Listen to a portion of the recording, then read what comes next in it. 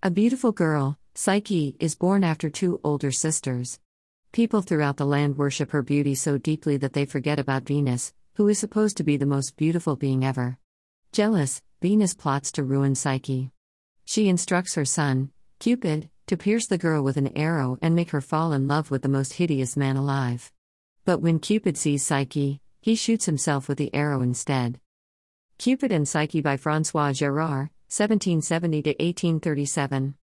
Meanwhile, Psyche's family become worried that she will never find a husband, for although men admire her beauty, they always seem content to marry someone else.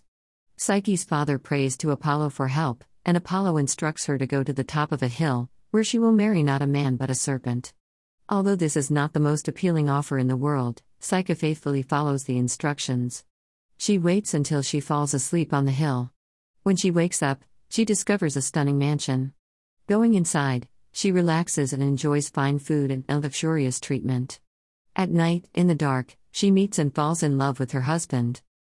Le Ravissement de Psyché by William Adolphe Bouguereau, 1825–1905. After that, she never sees him in the light.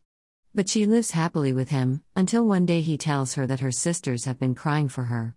She begs to see them, but her husband replies that it would not be wise to do so. Psyche insists that they visit, and when they do, they become extremely jealous of Psyche's beautiful mansion and lush quarters. They deduce that Psyche has never seen her husband, and they convince her that she must sneak a look. Confused and conflicted, Psyche turns on a lamp one night as her husband lies next to her. Cupid and Psyche, by Jean-Baptiste Regnault, 1754–1829. When she sees Cupid asleep on her bed, she immediately realizes what she has done. Cupid awakens and leaves her because love cannot live where there is no faith.